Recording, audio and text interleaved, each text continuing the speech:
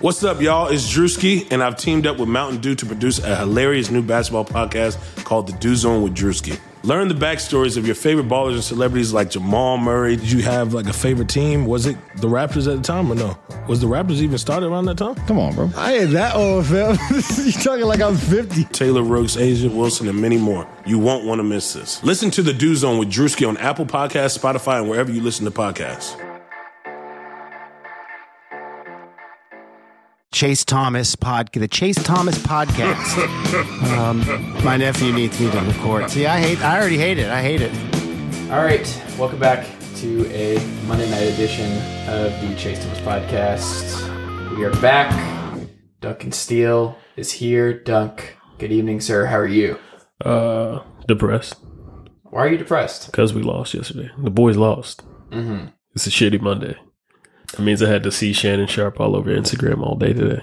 What was Shannon Sharp saying today on Instagram or in general? He brought another handle of Henny and some cigars, a do-rag, some glasses. And I love Shannon Sharp, but just not today. That's one of my favorite shows to watch because of Shannon Sharp. And do you watch it every day? Yeah, because I always have to see Shannon Sharp's reactions because most of them aren't really like logistical or anything like that. It's not about like facts or anything like that. It's just him being him. It's the personality aspect of it. Like it's still sometimes garbage, but it's cool.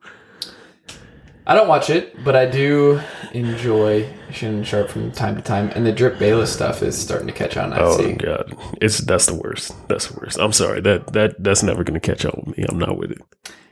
I still will always give Skip Bayless credit because of the stories of his like addiction to like working out and like living in a hotel during the week when he was on Cold Pizza back in the day on ESPN. And, really? Like, yeah, he would go like multiple times a day to the gym. He's still shredded, but like he was someone who like lived a crazy life and just put in the work and time. And I don't know, it seemed kind of lonely and isolating, but yeah, that seems kind of like scary. That seems like that's an addiction. That's supplementing something else. But whatever. I mean, I don't know anything about it, but that sounds weird. Yeah, I don't know. That was just something. I forgot who it was. So I remember just reading something about his thing in working out and all that kind of stuff. But anyway, did Shannon Sharp ever play for the Cowboys? No. He was Ravens, Broncos. Yeah. He bounced around at the end. I just don't remember if he actually was a Cowboy. I mean, it never happened. I mean, he was a Bronco, and then he got really paid, and then he went to Baltimore for that second big check, and it just fizzled out from there. After Baltimore, his career didn't really matter that much. Yeah. Well, we'll get to the Cowboys and what happened to the Cowboys. I have a lot to talk about that. Yeah. I mean, we'll get there, but we don't have to start off with the somber portion of the podcast. Jay Gruden, first coach fired. A lot of people coming into the season had him as the first coach fired. It's weird for me because I remember just the last couple of years I have spent kind of not really arguing against anyone in particular. It's just more of I've always been bullish on the Redskins and Bengals talent over the years, and I was just like, not that I think they're elite, I just don't think they can ever be bad. Like, they were just, Jay Gruden just never had bad years. Like, his first year was bad in Washington, but, like, outside of that, he's been a model of basically average. Like, he would always go 7-9, and I was just like, I don't know. And if a couple of things break right, Haskins is good, the offensive line, Trent Williams shows up, things like, I like the Darius Geis a lot. Like, they've drafted pretty well. Terry McLaurin is a really good receiver. He looks like he could be a guy. The defense has a lot of talent. They signed Landon Collins. They did a lot of smart stuff. They've drafted, just reasonably well. And the Bengals have done the same thing with their 11 personnel and John Ross, AJ Green. Like, Jonah Williams is a good pick. He just went down for the season. Joe Mixon is still a really good back. Like, both teams have a lot of talent. They just can't seem to put it together, but the bottom has fallen out for both of them. And now it looks like the Bengals are screwed for the next couple of years. They already have their new coach in Zach Taylor, but now you have the Redskins going a different way. Jay Gruden finally, the bottom falling out after getting beaten by the Pats, but they were really good in the first half. The Pats got, like, the big thing about Washington, and this goes back to hiring Jim Tomsula as their defensive line coach. That dude's just really good at that. They've just drafted Alabama linemen. They have Matt Ioannidis. They have Kerrigan. They have Jonathan Allen. They have all these different dudes rushing the passer, and they were good yesterday. They got a lot of pressure on Brady. And if you watch a lot of that game like I did, it was just the Redskins, you could just see it. They have talent. They have guys. Colt McCoy was awful. But outside of that, I feel bad for what's going on there, but I also don't think it's like a situation where the Redskins can't get back to respectability pretty quick. I mean, the stuff with Haskins is really weird, and the way they're handling this and the way people are talking about him and just all the just rumors circulating about him right now, and that the Redskins, Dan Snyder overruled Jay Gruden in drafting him, and he didn't want him. He wanted someone experienced, and I also understand why Gruden wanted that, because Gruden probably looked at it as like, I have to win this year. Right. So I want someone who can actually help me win. But at the same time, did you think you were going to win with Case Keenum? I don't know. It's all very interesting. But Jay Gruden, officially, first coach fired. Yeah, I mean, I think everything kind of fell out for him when Alex Smith got hurt. When he went down, and then their O linemen started going down, and D linemen started going down. It was nothing really in particular that Jay Gruden or anybody on that front office staff did wrong. It was just injuries plagued them so bad. And when you lose a franchise player in Alex Smith, who you were looking at being your guy, and if you look at the football they were playing with Alex Smith, they were playing really well. Like, they were playing a tough, physical brand of football, running the ball, getting to the passer, all the good things, all the good fundamental things that you want to have. But now it's like you have Case Keenum, which we've seen the best and worst of Case Keenum. We've seen how that's going to go. And also with Dwayne Haskins, you got a quarterback who's your guy of the future, but from what I've been hearing, he's not even going to be ready for the next year or year and a half, maybe 2 years. So they're gonna struggle. I knew Jay Gruden was going to get fired, but I honestly thought Dan Quinn was going to be the number one guy off the list, in all honesty, just because of how they played.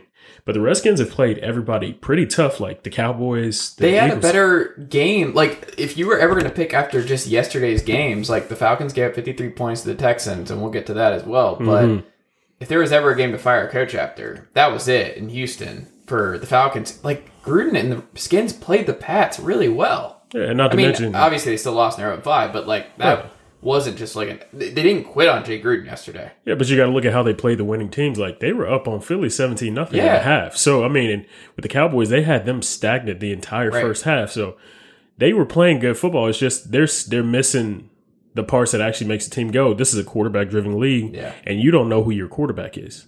So the streets are real rough when you don't have a quarterback in the NFL. It's just how that goes. So it's not even Jay Gruden's fault. It's just situation, and they just made the choice to, because they've had issues. They're not on the same page, and if they're not on the same page with their coach, like, it's just not going to work in the long run anyway. It's not really anyone's fault, but it's time for a switch up. It's time to time to start over, and I don't know what that means for Dwayne Haskins. I mean, I still like Dwayne Haskins a lot. I think he's already starting to get a raw deal there a little bit, but I'm glad that they're not going to start him right now. Like, Bill Callahan said, he's not ready to start, so he's not going to start him this week. And the season's already lost. And I would, just with this offensive line and just how bad it is right now, I would stay away from it. And then Trent Williams stuff, I guess, is just never going to get resolved. He's just going to be gone forever. That was handled poorly, though. This is all bad. Then just trade him. Like, what are you doing? They tried to play chicken with him, and I was like, you can't do that with one of your best players. I know he's a lineman, but at the end of the day, he's a guy who knows his worth, and him getting rest and getting stronger and getting healthy while he's not playing, he's just making his career a little bit longer. So he's not losing in this situation. The Redskins are. As of an hour ago, the Redskins are still refusing to trade Trent Williams, even after Jay Gruden getting fired. Bruce Allen, president of football ops, told Trent Williams he will have to sit out the year. So that's good. It's just, he's 31. I understand that he's not the same guy, but like, he's your starting left tackle, and if you're not going to get something worked out, why not just do something, get something? Like, yes. I'm sure there are a lot of teams out there that would still give a second or third round pick for a quality left tackle. Like, you saw what the Texans had to give up for Laramie Tunsil. Yeah, we're watching a team right now in the Cleveland Browns. Like, they would love to have a veteran left tackle to put behind Baker and stuff like that. The Falcons need him. There are a lot of teams. The Cowboys could use them. Exactly. They wouldn't trade in division like that, but like, there are a lot of teams that are now getting snake bitten on the offensive line and could use a left tackle. Like, yeah, and you got to use your capital, because you're not necessarily rebuilding all the way like Miami, but you're building from like skill positions and stuff like that because they're stout in the right places in the front lines, but they got to get defense is ready. Like that's the thing is like you get the right quarterback there and you shore up the offensive line a little bit, and Darius Geis can just stay on the field. Right. They're easily back in the conversation of, oh, this is a good football team again. Yeah, but also they definitely let go Preston Smith, which I didn't agree with whatsoever. And he's out there balling out in Green Bay. But they got a lot of things that are not going to go their way, but they've also been playing with mediocrity since they've only won the division, been number one in the NFC East division, whatever, 3 times since we've been alive. Yeah. Since like Joe Gibbs, since that time or whatever. And he had a losing record during that time frame. Exactly. They've all had losing records in our lifetime. Every single Redskins coach in our lifetime has had a losing record. Yeah, whether it's been like North Shanahan Turner was like 24-40. Yeah, nobody has done well in that team, and they got to figure out some things. I don't want to say they're poorly run because they've been picking the right pieces. Run. They are picking the right pieces though. I'm saying Dan Snyder is a bad owner. Yeah. I think we can look at that at this point. We have decades of evidence now. Yeah, I was looking at it on Wikipedia, and I'm just like looking for divisional wins. I'm like, damn, and and like I'm getting to the 90s, and then I finally get to their bright spot was they haven't had a true, real bright spot since like Dunc Williams, and it's kind of sad. And he kind of runs the team under Bruce Allen right now. Yeah. He's the GM, kind of. But they have weird titles in Washington. Do you see who the 2 top coaches on, according to Vegas, are to get the Redskins job out of the gate? Who?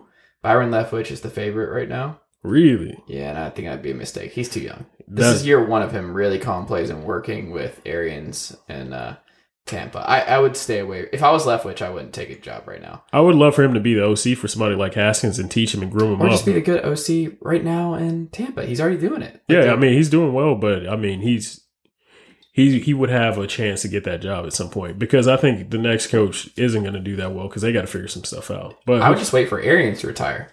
You might just get the job anyway. Oh, fair. Because he's not going to be doing that it's not like he's the long-term answer in Tampa Bay. Not. But yeah, and the second one was Mike McCarthy. I'm not crazy about that one either. I'm not crazy about it, but I don't think that job's going to be attractive to a lot of coaches based on like working for Dan Snyder with that weird front office structure. I don't know if they're going to be able to get that's why those 2 are the top 2 names. You're not seeing like Sean McVay, would he come back to Washington? You're not seeing stuff like that because like I don't think you're going to get a really intriguing like Lincoln Riley is not considering Washington. Not even thinking about it. Right. So like you're having to think about, okay, well, we go with a young, unproven guy, but might hit, who knows? Mm-hmm. Or you go with the established guy. They've done this before with Mike Shanahan, types like that, Joe Gibbs. They bring him back in. I actually think Mike McCarthy makes a lot of sense for them. I don't think it would be a slam dunk, and like McCarthy's last couple of years in Green Bay obviously weren't great, but won a Super Bowl like Shanahan. He checks a lot of the boxes of what the Redskins traditionally look for. It would not be the biggest surprise in the world if they went with McCarthy. See, I mean, I see like it probably wouldn't be a surprise, but I think it would be the wrong decision. I think that Mike McCarthy might need to wait for like the heat to die down because he's still receiving flack from the Green Bay Packers. The better they get and the more things that come out about him, it's just he's not looking good in these situations right now, and he needs to take some time off because you got to get respect in that locker room, and he's got to be that disciplinarian guy that he keeps saying that he is, but he never was towards the end of his time in Green Bay. So I think he needs to figure it out for a little while, and they got to get some more prospects in there. But I think you're right. Rex Ryan was talking about that this morning, that this is a glamorous job and that people are going to be running towards it. And I was like, why? Like, you literally are going to be 3rd in the division historically. Right. That's a tough debate. Like, I don't think anybody really wants to get in with the Cowboys and the Eagles right now. Absolutely not, because you know you're not going to be there long term. No. I mean, depending on what you think a long-term deal is for a coach anyway, but it's just not looking good. I would stay away from that job. Yeah. I mean, unless you're like the biggest Dwayne Haskins fan in the world. Now if you're Pittsburgh, Mason Rudolph got demolished yesterday. He died. It was bad. He died. It was bad. Did you see him get up? I was like, you sent me that. I'm good. And then the offensive lineman's like... he gave him the, hell no, dog. No, I don't think so. Not great. So they were down to this kid who was a quarterback at Samford, and then I proceeded to Devlin Hodges. Oh, gosh. Who I watched his Samford stuff. Got a little bit of Baker Mayfield in him. Yes. He threw all over Florida State on the road last year. So that's all I got for you on my Devlin Hodges scouting report, who it looks like will start this week because Rudolph is not going to play. So not great. That was a weird game. The Steelers should have won. There was a really bad roughing the passer call on Lamar Jackson that kept the drive alive and put them in a position. It's also just like a Justin Tucker celebration game, and we'll get into more specifics on that game. But if you're Pittsburgh now, you traded a first-round pick for Minkah Fitzpatrick. Mm-hmm. Mason Rudolph's out. You're now down to your third-string quarterback. You traded Josh Dobbs to Jacksonville, which another problem. That didn't work out well a couple weeks ago. I wonder now, if you're Pittsburgh, do you keep being just because this team showed they still can win this division. Like they still could, with competent quarterback play, could win this division. They had the Ravens on the ropes yesterday. Mm. They should have won that game. And if Rudolph doesn't go out, they probably do. No, I think you're right. I think that division is up for grabs. But if you're Pittsburgh, they're in a really sticky situation because they have a stout defense. I think they're going to have one of the more elite defenses going down the road, but that's not the way this game goes right now. That's not going to win you everything, and you don't even have your first or second guy at quarterback. So I'm not saying you need to go out there and trade for another one or something like that. I am saying that. That's what I am saying. You trade for somebody. You've already gone all in. Like you gave up your first round pick, but it's pointless. Why? Because you got Ben Roethlisberger coming back next year, and then you got Mason Rudolph. Like you don't put your locker room in turmoil like that. That's causing more issues. The only problem is the Mike Tomlin situation. What are they going to do? Because they're not going to have a good season. This is probably going to be the worst season they've ever had under Mike Tomlin, and it's going to be put up or shut up time. They've been historically stuck to their head coaches, and if they stick with them and they proceed with either Ben or Mason Rudolph, I think that can be fine. But if they start trying to switch things up, they could be looking at going into a rebuilding phase, because if you look out there, like they don't have any good candidates that could really be a Pittsburgh Steelers coach right now. So it's really hard for me to figure out what they need to do, especially going for that first round pick for Minkah. It's because it's like there's definitely no reason to tank. No, that's what I'm saying. So it's like, if you think you can win this division and you've already given up your first round pick, your defense is good now, you have a great offensive line, your receivers are great with Juju and everybody else. Like, I just wonder if you go, hey, Miami, what would it take for Josh Rosen right now? Yeah, but he's not going to be good once he gets there. I don't know. He hasn't been awful. Like, no, but like do you call Tennessee and go, hey, Marcus Mariota, are you done with this yet? Are you sick of the Marcus Mariota experience? Or my favorite one I've been thinking about over the weekend. Hey, Atlanta, you want to get off that Matt Ryan contract? Because guess what? Atlanta, a sneaky candidate for a top 3 pick in the draft next year. And if you're Atlanta, you have to really, really consider, like, with just how bad this defense is, how bad that offensive line is, just like, do we really have the personnel to compete with the Super Bowl in the next 3 years with Matt Ryan? Like, before he exits his prime, do we really have a chance of winning a Super Bowl? Do we really? And if you don't think that's the answer, then you go, do we just take a quarterback now and keep Matt Ryan and just let him sit behind him a couple years? Or do you go, yeah, Pittsburgh, they could really use him, because Pittsburgh's still in a position to win now. Like, if Ben Roethlisberger did not get hurt, I think we would be looking at this team as a top 3-4 team in the AFC and a real chance of making the Super Bowl. Oh, you're a little deep. I would say they definitely would have had a chance at the Super Bowl, but I didn't think they're going to be a top 3 team in the NFL, especially in the AFC. I didn't say NFL. I said AFC. AFC, but I still feel you'll know. Like, I definitely don't, because they gave up too much talent, and they got to get that talent back. Like, I get it. They're head over heels with James Conner, but he is not Lev Bell. And you're head over heels with Juju Smith-Schuster. He is not. Deontay Johnson's legit. None of those guys are Antonio Brown. You gave up a shit ton of talent, but that's another thing. Like, even if you try to go out and trade for one of these guys like a Rosen, a Matt Ryan, or something like that, they still got to learn that offense, and that means they're going to be a first, second read guy in the offense, and that's just not going to go well. They play in a too tough of a division, and their schedule is not easy. So, I mean, it's going to be the same way regardless. You might as well keep one of the guys you know is going to be able to make that offense work, and see what happens with Mason Rudolph and see how long he's going to be out. But I think under Mike Tomlin, they're going to play competitive, but if there's a shootout, it's over. If the team that they're playing scores more than 20, 24, 28 points, the game's over. But there's no tanking. They're just in a weird spot because I don't think they can really do anything at this point. Not a big Devlin Hodges believer. I'm just going to be fascinated by how Pittsburgh handles the next couple weeks. I think the Ravens feel safe as an AFC North, winner, but it still would. I'm not writing up the Steelers yet. I'm still not. Oh, they're off my book. I'm not going to lie to you, man. That's fair. But I do like the promise that Mason Rudolph shows for their future. I like Mason Rudolph. I don't know. I like he's him. fine. I don't think he's the guy, but he's a fine backup. For instance, I'm way higher on Gardner Minshew than I am Mason Rudolph. That's okay.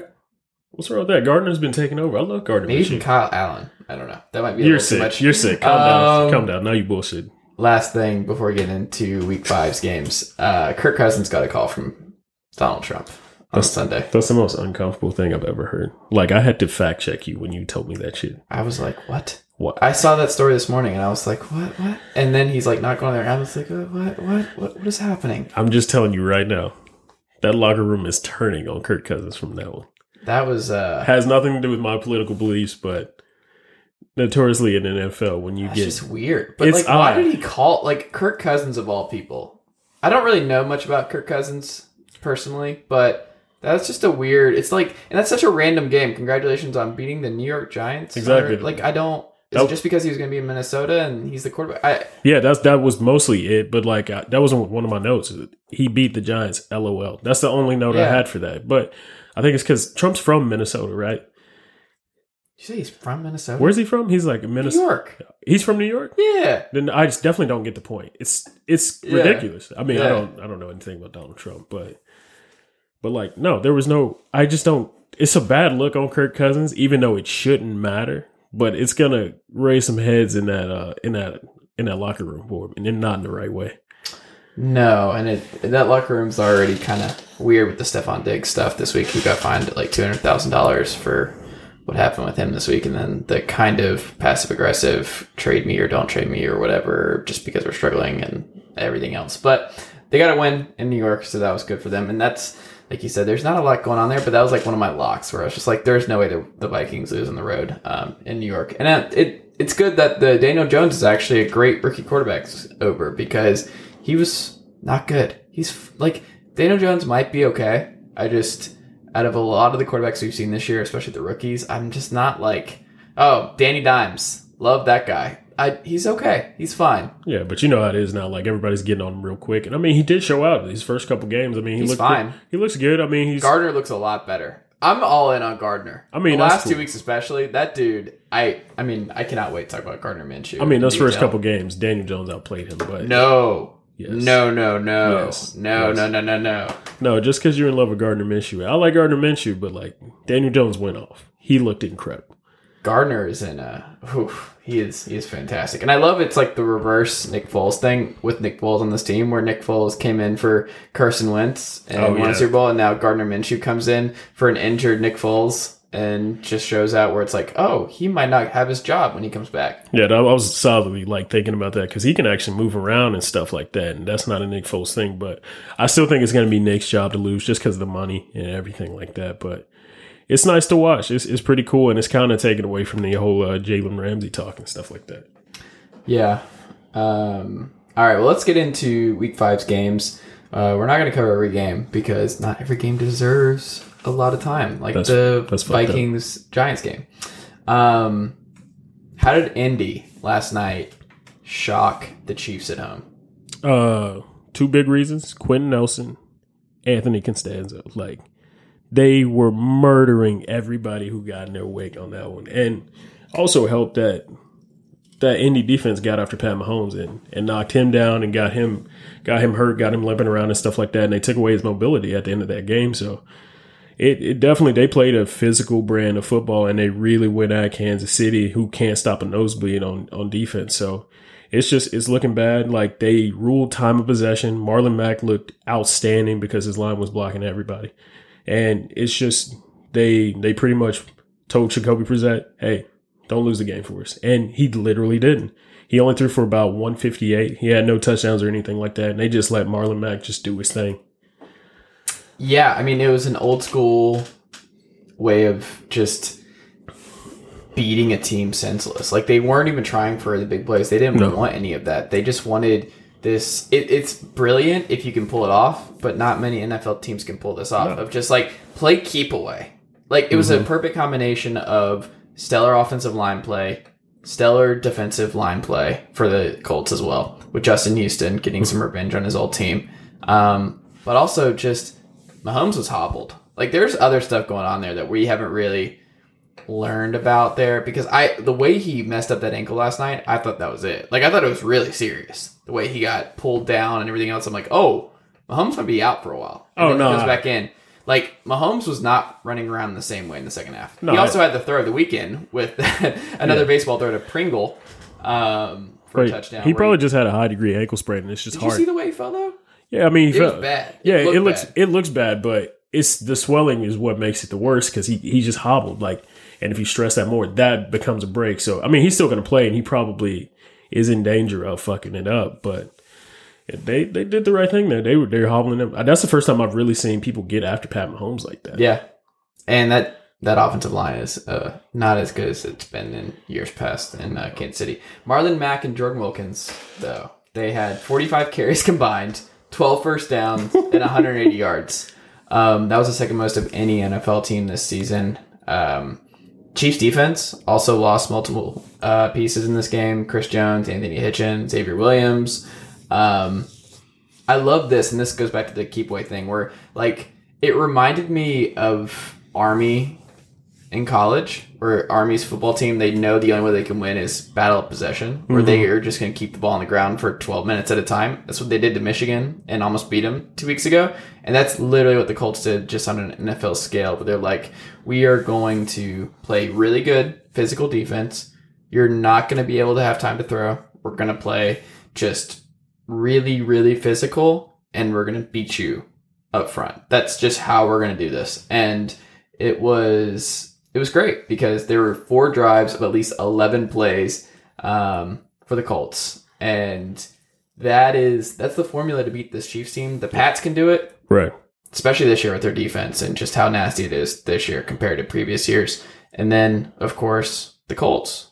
Like, it's weird the Colts are in this conversation, but that if you want to find the blueprint to beating the Kansas City Chiefs and slowing down Pat Mahomes, it's literally just keeping him on the sideline. And the crazy thing is, that's the blueprint to beat everybody. Yeah. And, I mean, if they get after it like that, it really reminds me of how Dallas tried to be last year. They were trying to just control possession, because you have Zeke. When they were playing from ahead, at least just by 7. All they had to be up was by 7 or 3. Just control the clock with Zeke. That was their blueprint for winning until Amari got there. And then it also reminds me of the Redskins when they had Alex Smith. They just ran the ball. Yeah. They ran the ball, and they got after you on the line of scrimmage, and that's all they did. And Frank Reich, he understands his personnel. Chris Ballard has picked great players for that type of system, and I just see it going well going forward, because Jacoby's not throwing him out of games or anything like that. He's a great leader in that locker room. They didn't pay him crazy amounts of money, but they paid him. They locked him in, so they're showing, hey, we believe in you. Like, we're signing you for 2 years, and you're getting $20 million guaranteed. So he's playing with a little bit of relief, and they look like they're rallying around him, and they're playing really, really well right now. I think they're gonna be like, I know it's weird for them to be the surprise team, but I think they're gonna be the team that takes down a lot of these juggernauts. The AFC South is suddenly extremely fascinating. Texans, when their offense is on, it's really, really hard to stop. So they're right there. As long as Deshaun Watson's on the field, they have a chance. I don't think the Jags are out of it by any means, especially Minshew and DJ Chark, who we'll get to in a second. Right. Who I'm all about DJ Chark. Tennessee is so Jekyll and Hyde, where 1 week they look like one of the NFL's 7 best teams, and then they lose to the Bills in just frustratingly awful fashion, where they miss like 5 field goals and release their kicker, and then side Caleb Parkey, Chicago Bears legend, this week. It's just hard to get a handle on this team. Like, the Colts lost at home to the Raiders last week. That it's just I don't know what to think of any of these teams. The AFC South can go any which way the rest of the like. I think every week we're going to look at all 4 of these teams differently. I feel like you're still trying to deny the Raiders being good. They're not good. I don't know why you hate on Derek Carr like this, but they look good. Can he just throw 5 passes longer than 10 yards in one football game? Why? It's about winning. I get it. I know you love that type of stuff. You love that Shanahan shit, but there's other way to win games. I don't think it's sustainable. What do you mean sustainable? I mean running the ball. Yeah, I don't short think intermediate, like Josh Jacobs and all that. Like it's cute. It's funny, but that's what Drew Brees the does. 3-2 Raiders. Well, it's what Teddy's been doing, but. And yeah, he's what? He's what as a starter? Yeah, I mean it is Breeze. That's Breeze's style. Bridgewater did unload the clip this week, just to be clear, and that was also in the league's I think 31st ranked pass defense. But at the same time, I don't think the Raiders are sustainable. It depends. I mean, it wouldn't get so far. Differential right now. I want to see what it is. I'm pretty sure they're one of the league's worst point differential still. What's their record though? But. That's right now. We're not even a quarter way into the season yet. I guess we are a quarter way into the season. But yeah, we've got the first quarter of football locked down. This is week 5, yeah. Yeah. So they are, as I suspected, 25th in football in point differential. -4. -4. And they're 3-2. But they're winning games. I don't believe in it. Because if you look at point differential and look at who's at the top right now, you start to see like why point differential is just such a big indicator of how good a team is. Pats +24, San Francisco +14. Guess who's blowing out the Browns on Monday Night Football right now? The 49ers, who are undefeated. Dallas, your team, 8.2. Minnesota 7.8. Baltimore 7.6. Kansas City 7. Philadelphia 6. Green Bay 5.2. Carolina 4.4. Like the best teams have just really good point differentials, and I don't think what's going on there is sustainable. Miami's though -34.2. Yeah, I mean I love it. It's not even close. The next closest to Miami is Washington at -15.6. I'm just saying you're gonna have to accept that John Gruden's gonna win some games, man. I'm not saying they're gonna be like this crazy like Super Bowl run. I think 4-12 is still not out of the question for them. Oh, you're sick. This is a bad football team still. I think they're gonna go 7-9, 7-9 wins. That would drive me insane. I know, but it's likely. It's very likely. Is that a good season for them? Yeah. I guess so, because we all thought they were going like 5-11. Oh, I thought they were going to get shit on. Yeah. As soon as that AB shit started happening, I was like, oh, they're fucked. I mean, they're still in trouble draft-wise. I mean, they give a 3rd and a 5th round pick for someone who never played for them. Yeah. It's not good. We have to get to the sad part of your weekend. We do that? We do. No, we don't. How did the Green Bay Packers jump all over the Dallas Cowboys? It's a number of things, and there's so much stuff to expound upon with this, because on one end you're looking at Dallas and that they were driving the ball, but when that drop happened with Amari Cooper and that interception happened, the air got sucked out of that room. They folded from that point on for the rest of the half and for part of the third quarter. So it's one of those things where you're starting to see how young Dallas really is. Like they don't have a lot of leaders over 25, 26 years old.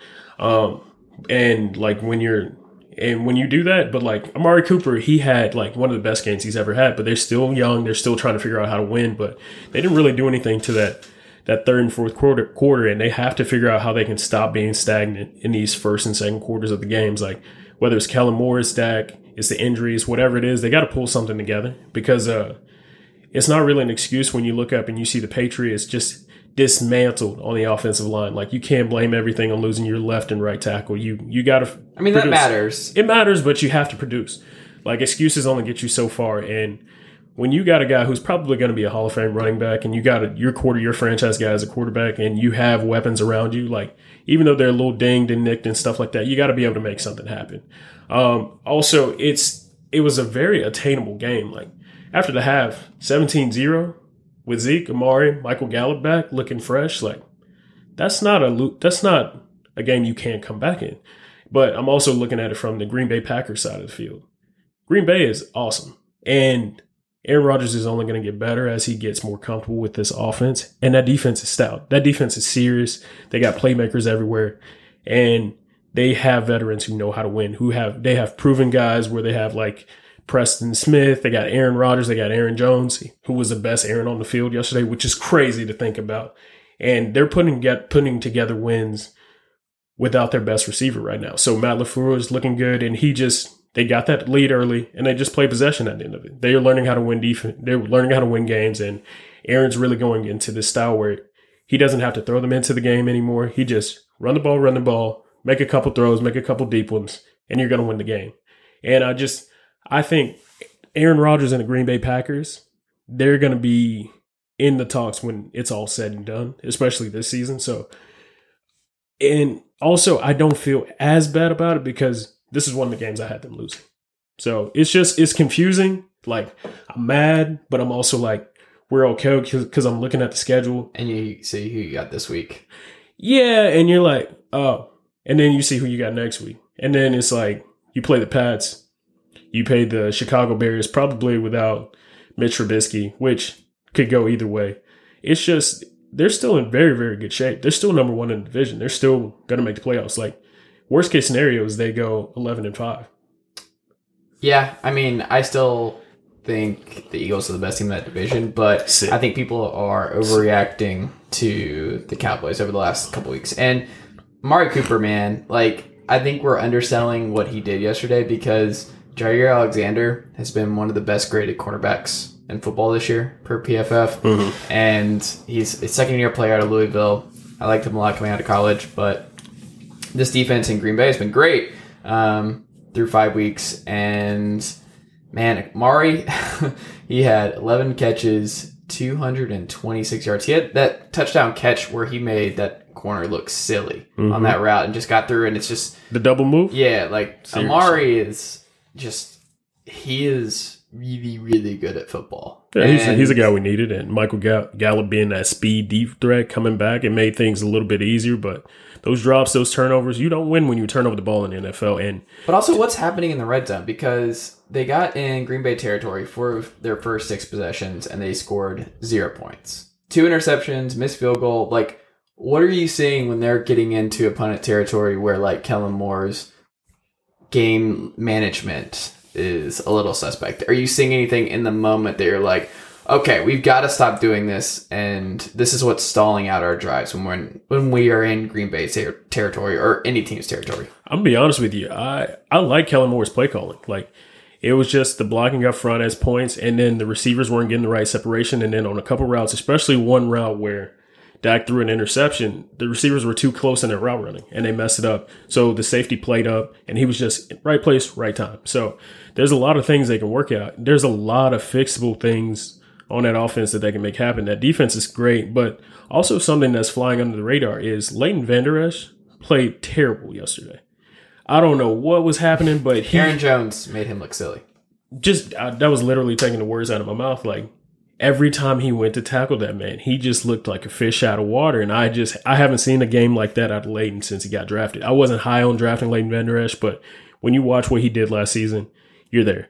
But yesterday, it was one of the worst games he's ever played. Jalen Smith looked okay, but he didn't look like himself either. And when you combine all those things, they just had too many things going wrong, too many miscommunications, too many bad routes, too many turnovers. The turnovers are really what got them at the end of the day. If they don't turn over the ball once, which Dak is actually good at, when he doesn't turn the ball over, they win the game. So he got a little greedy. He was trying to get it downfield and stuff like that. And he's become a better passer. So now he's just trying to sling it. And he's got to get to a point where he goes back into himself and is a little bit more conservative at certain points and just don't lose the game for him either. So there's a lot of promise, and I really love that they kind of got to cut their teeth on a good team, and I love the effort of coming back because that means they didn't quit. They could have easily rolled just been like, oh, this is not our day. Like, we're not going to win this football game, but they came back, right? And if they had made that field goal, yeah, some things could have happened in that fourth quarter. So there's just a lot of promise. I'm sad because they lost, but I'm also excited for when all these guys get healthy. It's going to be scary. Yeah. We touched on this game a little bit already, but the Baltimore Ravens 26, Pittsburgh Steelers 23. This game went to overtime. Shouldn't have gone to overtime. Justin Tucker, obviously the hero for Baltimore. Lamar Jackson took 5 sacks, threw 3 picks, and Baltimore won. Mm-hmm. Baltimore had won their first 2 games, blew everybody out, lost their last 2. This was a big game for them. On the road in Pittsburgh, they needed this win. Oh, yeah. And they got it. Marlon Humphrey, another big play from him. He punched the ball out of Juju Smith-Schuster's hands. Big play down the stretch, but I don't know. Like the Ravens, they're really hard to read right now. I can't decide if they're just a really good football team that's in that AFC contender status, or they're kind of, I don't know. They're just fine. Are they like an 8-8, 9-7 team, or are they a team that can actually get to 11-5, 12-4, and really push for an AFC Super Bowl berth? I don't know. I mean, I don't think they're going to push for a Super Bowl berth at all. But they're looking better and they're getting better. But Lamar, you're starting to see what happens when Lamar plays some of these defense that are complicated and things of that nature and stuff like that. Like, these picks got to go, and he's got to figure out, the Baltimore Ravens, John Harbaugh has to figure out how they can stop him from turning over the ball, because some of his interceptions are just silly. They don't need to happen. Like, he's just trying to save the game with his arm and stuff like that. And he has a defense. He has like one of those old school type of teams, and he can make some plays with his legs, but they got a lot to figure out. But they don't have to figure it all out just because their division is pretty much falling apart. Like, if they just keep things steady, they don't have to make these superhero plays. They can run away with the division and go to the playoffs. Now, when they get to the playoffs, it's going to get ugly because I don't think they're ready yet. Yeah. They just need to get the defense healthy. Earl Thomas has to be better.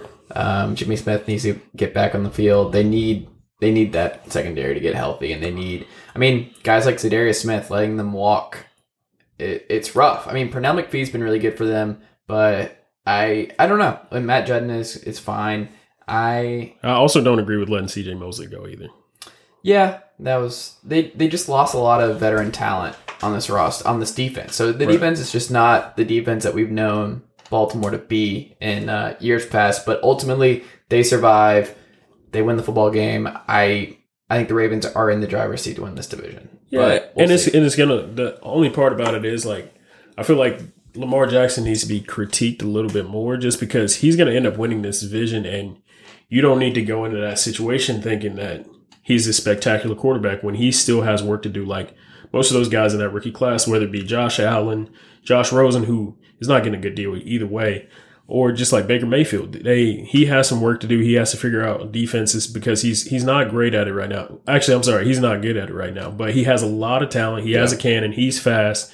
He's that leader. He's a leader on that team. But they got to figure out how to get him in the classroom a little bit better. So I still think you can make the case he's been the best of the four so far in his NFL career. I think he's been the best of the four right He's now. accomplished the most. Yeah. As far as what the best is, it depends on what you think the best is. But I guess if you go to the best being winning more games, yes. Having most talent, yes. But if you want to go to X's and O's, reads, figuring things out, that's still confusing because we haven't really got to watch anybody play but him, Baker, Josh Allen. The other guys have kind of got some raw deals going on. Sam Darnold's a little bit, but I'm just saying of that class, like those four, if you had to just say where we are week 5, year and a half close to it for those four, I just feel like the best body of work as a whole is Lamar Jackson. Right now it is. Now. But it's very short term, like in the long term. For sure. But I just think that's a big thing for him because there were so many questions and then the dumb stuff about him being a running back or playing receiver and all that kind of stuff.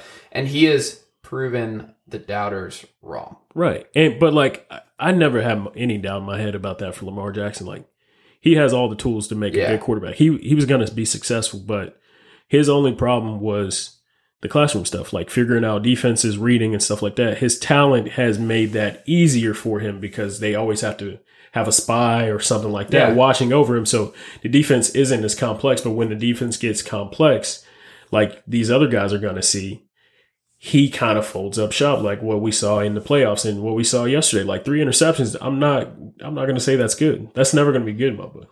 It's the same thing with Gardner and guys like that, where I just look at him and I'm like, we're overthinking some quarterbacks. Where it's like these dudes, yes, they're not perfect. Not everyone's going to be like Tom Brady, Alex Smith, those kind of guys where it's just like they always make the right throw. They're always just super efficient, blah, blah, blah. Like, they're different, but these kind of quarterbacks you can win with, and they can be really good. Just let them be themselves. Let Lamar be Lamar. Let Russell Wilson be Russell Wilson. Let Gardner Minshew be Gardner Minshew. Right. Let these dudes do some dumb stuff. Josh Allen does it to an extreme where it's like, oh, I don't think this is good. I think this is it's not detrimental safe to the team. Right. Like Lamar doesn't do that. But I wonder how many Bills fans would actually admit that they made a mistake taking Josh Allen and not Lamar Jackson. have you seen the record? It's 0. Like, it's going to be a 0. Yeah, Bills fans saying I that. think they probably think that. Even though it's like, They don't care. If they're winning, there is no, let's just go ahead and say this. Can we at least say this? There's no case that Josh Allen is a better NFL quarterback than Lamar Jackson. Not one, right? no. What would you point to? No. What does No. he do better than Lamar? No, not right now. The only thing that Josh Allen has Takes hits is better? he has a bigger arm and he's Yeah. probably smarter in the X and O standpoints. But Are he we doesn't. sure? We are, but like he doesn't show it, which is the only thing I that would take matters. Lamar and X's and O's too. The only person of that class that I would take over Lamar and X's and O's is probably Josh Rosen. I mean, you would have to look at some of that combine stuff, and you would change that really, really I don't know. quickly. I love Lamar. he I'm had- a Lamar no. truther. I love Lamar Jackson, but like he had some bad meetings regarding that issue coming into the draft. I won't hear of it. Okay, Houston, 53. Atlanta, 32. Still no news on Dan Quinn getting fired as of this recording. The Falcons allowed 592 yards yesterday, the most the franchise has given up in 17 years. It turns out, folks, that Marquand Manuel, not the problem in Atlanta. Atlanta has trailed on 75% of their offensive snaps this season, the second highest rate behind Miami, who have trailed 92.8% of their snaps. Yeah. That is incredible. Miami is just setting all kinds of amazing records this year. Shout out to them. amazing. All right. No team is more pass happy. We knew this was going to be a thing when Dirk Cutter was rehired as OC, Right. just with what he did with Jameis the last couple of years. 72%. There is no balance at all on this Falcons team, which, I mean, I'm not the biggest believer in balance, but like it's not working, especially with this offensive line. Matt Ryan is on pace to attempt 710 passes. The NFL record, Matt Stafford, 27 one year. The Texans, 6 touchdowns and 2 field goals on the final 9 drives after going 3 and out to open the game. Just great work all around, folks. You already know what's coming, man. Their season is over. It's 100% over. Yeah, they really need, like, you're going to see them clean house completely when the season is over. Like Dan Quinn, that whole staff is gone. That's why I think you do have the conversation with Matt Ryan about where do you want to go? I think they're going to have a conversation. It'll be Dimitroff and Blank of what do we want to do with Matt? Well, why is Dimitroff keeping his job? He's always done that. He's always, right before he loses his job, he'll make some moves, Yeah. and then that season, those next 2 seasons, they'll go off, and then they'll trickle back down. He's got to see get it. fired too. If you're going to fire Quinn, I think you have to fire Dimitroff. No, I think they need a clean slate. I said that with the Mike Smith thing, and it didn't happen, man. Yeah. He really deserved it then, and he deserved it before that. So it's not happening, man. He's been there a long time. Blank is like extremely loyal to those guys. I mean, Rich think that's McKay his has been there forever. illegitimate son or something like that. It's weird I don't know, but because he's stuck with him. It's almost like the relationship Jerry Jones has with Stephen Jones. Like he's never going anywhere. It's really weird to me. Like none of the accountability is ever on Dimitroff. yeah, I don't know. The Falcons, it's bad. But, it's going to be interesting to see what they do and which route they go. They need to go offense. If you're going to keep Matt Ryan, you got to hire an offensive mind. I don't know who it's going to be, but it would not. I honestly have no idea because I don't know if Dimitroff's going to keep his job and I don't know what Blank's going to want. It'd be funny if Zach Taylor just left and tried to go get that job. But Zach Taylor? Yeah. Coach of the Bengals? Yeah. Oh, yeah, no. He's going to be there. Bengals is a great job. Do you know why the Bengals is a great job? could you stay there forever? Exactly. But they're going to suck anyway. But no, they definitely need to find like You're Zach Taylor. You stay there for forever. Yeah, but it's Cincinnati. But anyway, they're actually in a similar situation that the Falcons need to go draft defense. Like they need to figure some things out. No, Like, they need to draft offensive line. Just keep doing it. Just keep throwing shit. They're at the not good wall. at it. No, they're not. But that doesn't mean you stop doing it. they need to make some moves. They need to find a way to get Trent Williams. I mean, I read about that before the season, but the Redskins are just refusing to do anything. So there's nothing really you can do with Trent Williams. Because if the Redskins are just like not taking anybody's phone calls and are just like, nope, we're not doing anything with them, then you can't really do anything. I think they're going to get to a point where that's not going to be a thing. It may not be during the season, but there's going to have to be some moves that are made. Like I think Matt is going to stay. Matt's going to be the one constant. Like Probably. I think it's rare quarterbacks get traded in this league. Yeah, and I mean, he's been an MVP, and he had MVP numbers in the seasons after that. So they're going to keep him. They're just going to continue. But if Denver calls, and Denver's like, we'll give you 3 first-round picks for Matt Ryan. First of all, that'd be the most John Elway thing of all time. That would be the dumbest move I've ever seen in my life. But would that really surprise you if John Elway was offering multiple first-round picks for Matt Ryan this offseason? If they weren't so far away, that defense is right there, though. They have the defense. They have Mike Munchak. They have guys where it's like, if Matt Ryan went into Denver, I could see Denver talking themselves into being a contender. That's why they signed Joe Flacco. They just keep thinking that they're a veteran QB away from getting back to the Super Bowl. Yeah, but like if John Elway makes a move, then I'm against it because his best move. I'm not disagreeing with that. I'm just saying, is it realistic? And I think it is. I don't think it's realistic because, like, I think if he's thinking the move, it's not going to work out. That's how I feel. I'm just like John. His best move was Peyton Manning. Yeah, that was it. He doesn't know how to draft quarterbacks. No, and the thing about it is Peyton Manning fell into his lap. No, he had to really up it because the Dolphins and the Jets are a real thing for Peyton Manning. No. He was trying to win. That was never going to be a thing. The closest one was the 49ers. And the 49ers too. Yeah. It was between those two. And I mean, Miami was serious. No. The Miami was only serious because his childhood hero played for the Miami Dolphins. But that's not enough to make you go there. Maybe.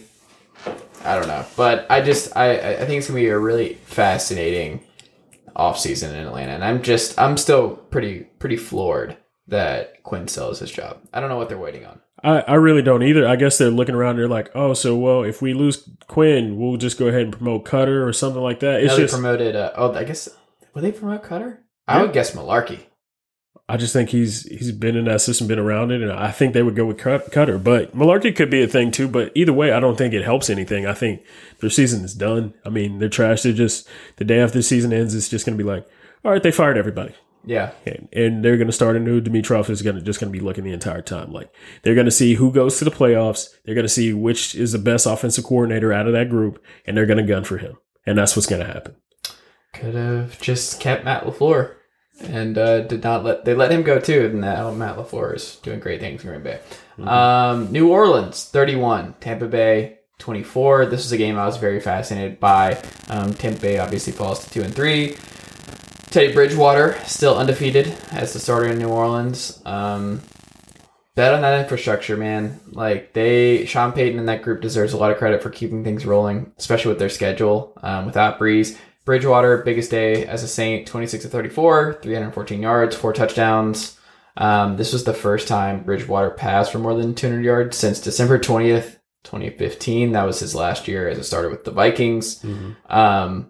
Just a big day from Bridgewater. He outdueled Jameis. The Bucks, their offense is still legit. The Saints defense deserves a lot of credit for their improvements this year with Dennis Allen and Marshawn Lattimore having a big bounce back year because he shut down Mike Evans in this game. It's weird watching this New Orleans team because it doesn't feel like a New Orleans team of the past. Like they're just different. Different in a good way, but just different. And Michael Thomas, unstoppable. Just unstoppable. Tampa Bay is always going to have a bad secondary, I feel like, no matter what now. Like, no matter how much their defensive lines improved, their linebackers have improved, it just seems like they are cursed with having a terrible secondary. And that's what's holding them back. Right. Like, their secondary is what's holding this team back from being really good this year. I mean, but it's also Michael Thomas. Like, if you're getting double teamed and you're still going for 182 and 2 touchdowns, you are a menace. And also, like, I don't know if you remember our conversation a couple weeks ago.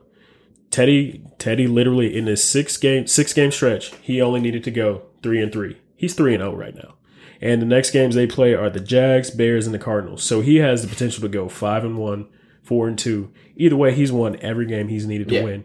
And Drew Brees is looking okay. I saw him throwing the other day, but he's throwing with a smaller ball, but he's looking to be on schedule. The Andrew Luck special. Oh God. Remember when he was throwing a smaller ball and they were like, is he okay? And it's like he's throwing a smaller one, so it's progress. Yeah, but it was like everybody's like, he's okay, but real football guys were like, oh, he might be fucked. Yeah. But I mean, it's definitely, look, I'm happy for Teddy just because of his whole story and stuff like that. He was worried about having his leg cut off, and now he's looking like one of the I swear The to God. way you said that, oh my God. Swear to God, that was what they were talking about, his ride on the ambulance. He was worried that they were going to have to chop it off. And now he's at a point where he's a great leader on that team, and they're really rallying around Teddy. And God, you suck. But, I mean, Teddy made all the right moves. Sean Payton is a genius. I mean, that team looks great. And when Drew gets back, I don't think they're going to miss a beat. And I think they're going to be in a better position than when they started. It's like he plays the similar style to Drew Brees, and Tampa Bay really tried to play to his weakness, and he just rose to the occasion because he's usually that short intermediate guy. So they put up sets to make him not be able to throw those, and he just threw over top of them every time. He put air on the ball a little bit more, and he was dropping it in the breadbasket all night long. So it's crazy to see. It's awesome for Teddy. I really love that. Like, I hate we got that L from him last week, but it's great to see Teddy Bridgewater like that. I think he can definitely be a starter somewhere again. It will be interesting to see what happens with him this offseason. And then, hey, another Steelers candidate. Exactly. I mean, that would not be the worst thing. And that's like the most likable team ever if it's Bridgewater and Tomlin. Last game I want to talk about before we get into some other stuff. Carolina Panthers 34, Jacksonville Jaguars 27. I thought this was my most interesting game, just going back through it this morning. As you know, big Gardner Minshew guy over here. Oh, geez. This is the backup quarterback bowl. Kyle Allen undefeated, Gardner Minshew, both of them just catching fire this year. But the story of this game was DJ Chark looking like a bona fide Allen Robinson 2.0 for this team. Like, he looks like a stud receiver. He is the next great receiver in this league. Best fantasy pickup ever. DJ Chark, man, that dude is legit now.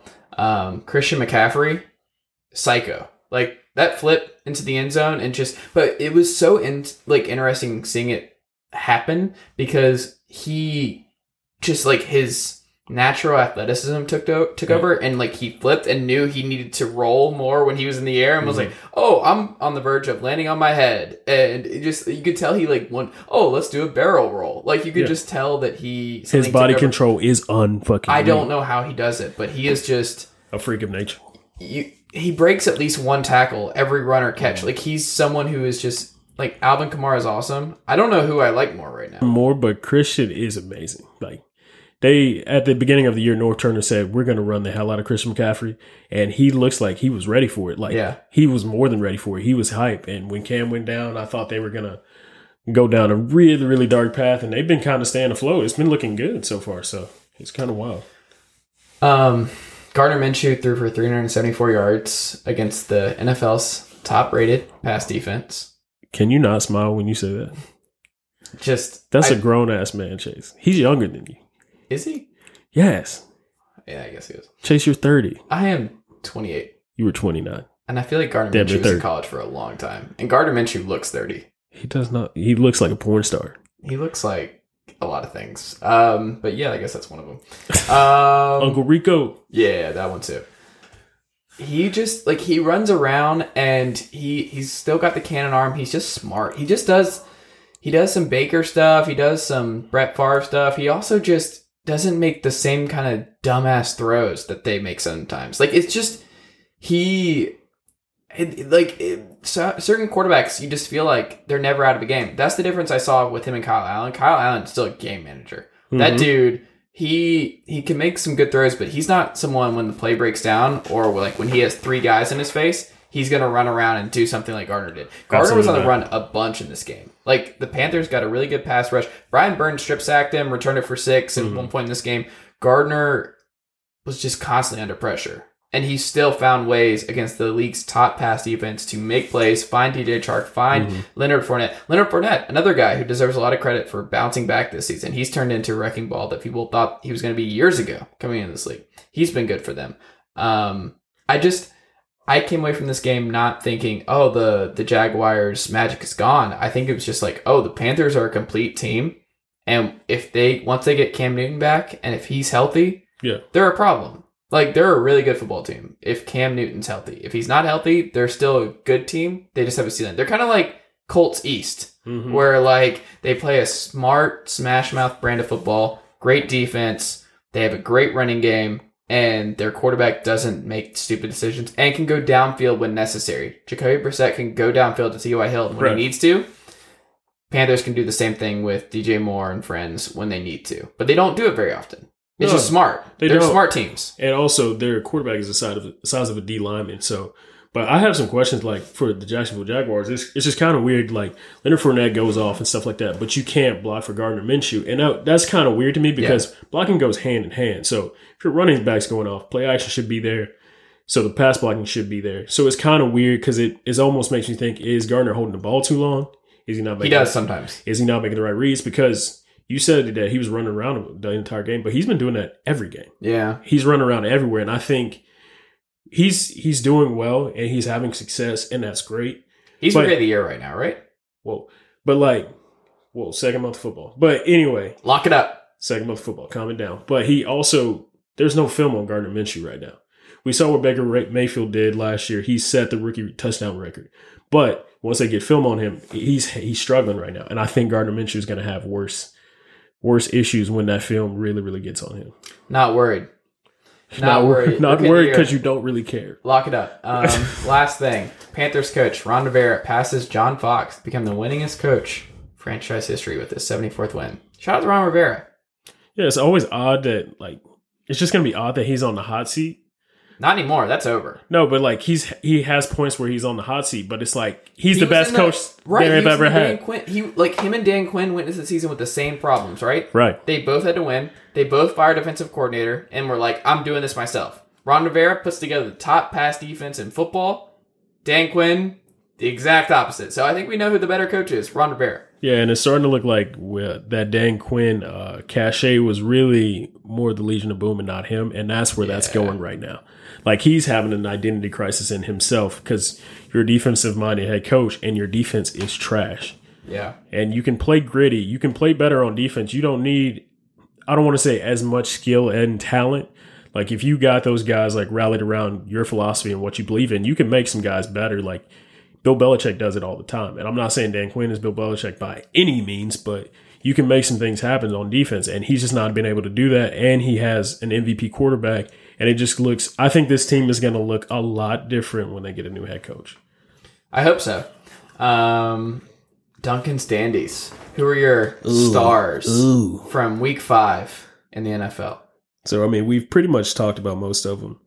I'm going with Russell Wilson just because he always gets forgotten when he plays on the Thursday night game, but he won that game for them on Thursday night. He went 11 for 23, 268 yards, 4 TDs. He put on a show. I think that is the best game Russell Wilson's ever had. And I keep saying that every week, but he keeps getting better.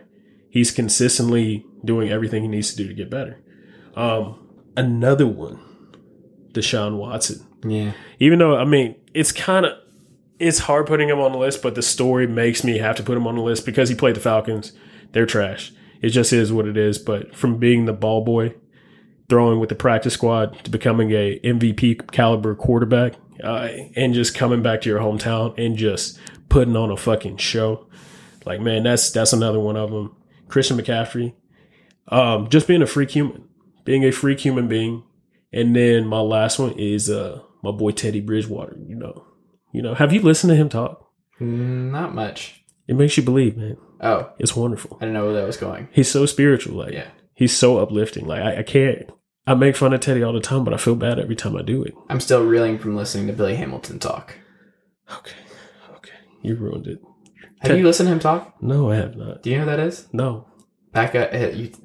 Utility outfielder for the Braves. But he's from Mississippi, where you're from. Oh, yeah. And he has a Mississippi-ass accent. What's wrong with a Mississippi-ass accent, Chase? It's wild. There's nothing wild about it. That's how we talk. You don't talk like him. And that's what's even... after this is over, I'm going to let you listen to Billy Hamilton talk. And you're going to be like, wow. That's a good way of getting into my Cut to the Chase segment on this episode. How is Colin Kaepernick not a New York Jet? So Luke Falk this week, in a very poor, depressing effort that was highlighted by a 4th and 1 play where he threw a pick 6 to the Eagles at midfield. It went exactly as you thought it would go. Off play action. Luke Falk finished the day 15 of 26, 2 interceptions, 120 yards. Someone tweeted out, the Jets offense is just Le'Veon Bell fighting for his damn life on every other play. It's not wrong. It's not a wrong take. It's not wrong at all. No. It was especially true in that game against the Browns a couple weeks ago on Monday Night Football. The Jets have scored a touchdown in an NFL game for the first time this week. They hadn't scored before that. First points and 32 offensive possessions this season. The week before, let me give you their drive chart. The week before that. Punt, punt, punt, punt, punt, punt, end of half, interception, punt, punt, punt, punt, turnover on downs. I thought you were having a stroke, but all right, cool. That is real. That is what it was last week. That's not great. The Jets could have been a playoff team this year. Mm-hmm. They were going into this year thinking it was either the Bills or the Jets as an AFC wildcard team. Mm-hmm. Obviously, the Bills are going to be that team. The Jets, winless. Where is the sense of desperation? If you want to be a playoff team, why are you still content just going with Luke Falk? Like, I'm just so upset at the Jets for not bringing in Kaepernick. And I'm not saying Kaepernick's the long-term starter. He could have kept you alive. Right. Like Teddy Bridgewater has kept the Saints alive. He could have done that. This is unacceptable. Like, I just cannot believe their offense has been that damn bad. You brought in Le'Veon Bell for a reason. Mm-hmm. Like, you have these guys you're trying to get in the playoffs. Starting Luke Falk is not going to get you in the playoffs. Oh, absolutely not. And I think they don't care. Like, teams like that, and the Steelers should honestly look at it as well, but yeah, they don't care. They don't. He's obviously blackballed, and they don't want to budge on the situation because when your quarterback gets mono and he has to be quarantined and stuff like that, you need to show that you're trying to do everything in your power to win and not tank, and they're not doing that. So it's obvious that they don't want him. The league owners don't want him. I don't want to say the league because guys would proudly welcome that guy on their team any day of the week. Like Eric Reed has been. No problem. He speaks out and stuff like that. He still stands for his cause. He's a great player. Like, he's an important cog on the Panthers defense. And he's a great locker room guy. People moved on. Yes. They don't care. Once he's back in, like, that's the thing. It'll be 1 week of news, 1 week, and then it's gone. Right. Like, it will be over. It'll be normal, and then it's just like, oh, Colin Kaepernick is playing quarterback for the Jets. Yeah, and that's another thing. It's like people do care. It's just I really do like what Jay-Z said. It's more like moving past that and going towards other actions to make things happen. But I just think they're playing too much on this Colin thing. Like, they're going to think he's a detriment to the team and what they stand for. None of that is true. None of that's true. Yeah. And it's completely absurd. And it just really looks bad on the NFL part. I mean, like, Luke Falk should not be starting games in the NFL. He shouldn't be playing. No. He shouldn't even be in the league. He's on that Nathan Peterman status to me right now. I just can't believe the Jets are just doing this week after week. And they slick it. And expecting different results. And they've missed their window. Like, Sam's about to be back. Yeah. But the season's over. It doesn't matter. Like, exactly. Even Sam's come back. You cost yourself the season by not addressing the situation weeks ago. Like, this has just been...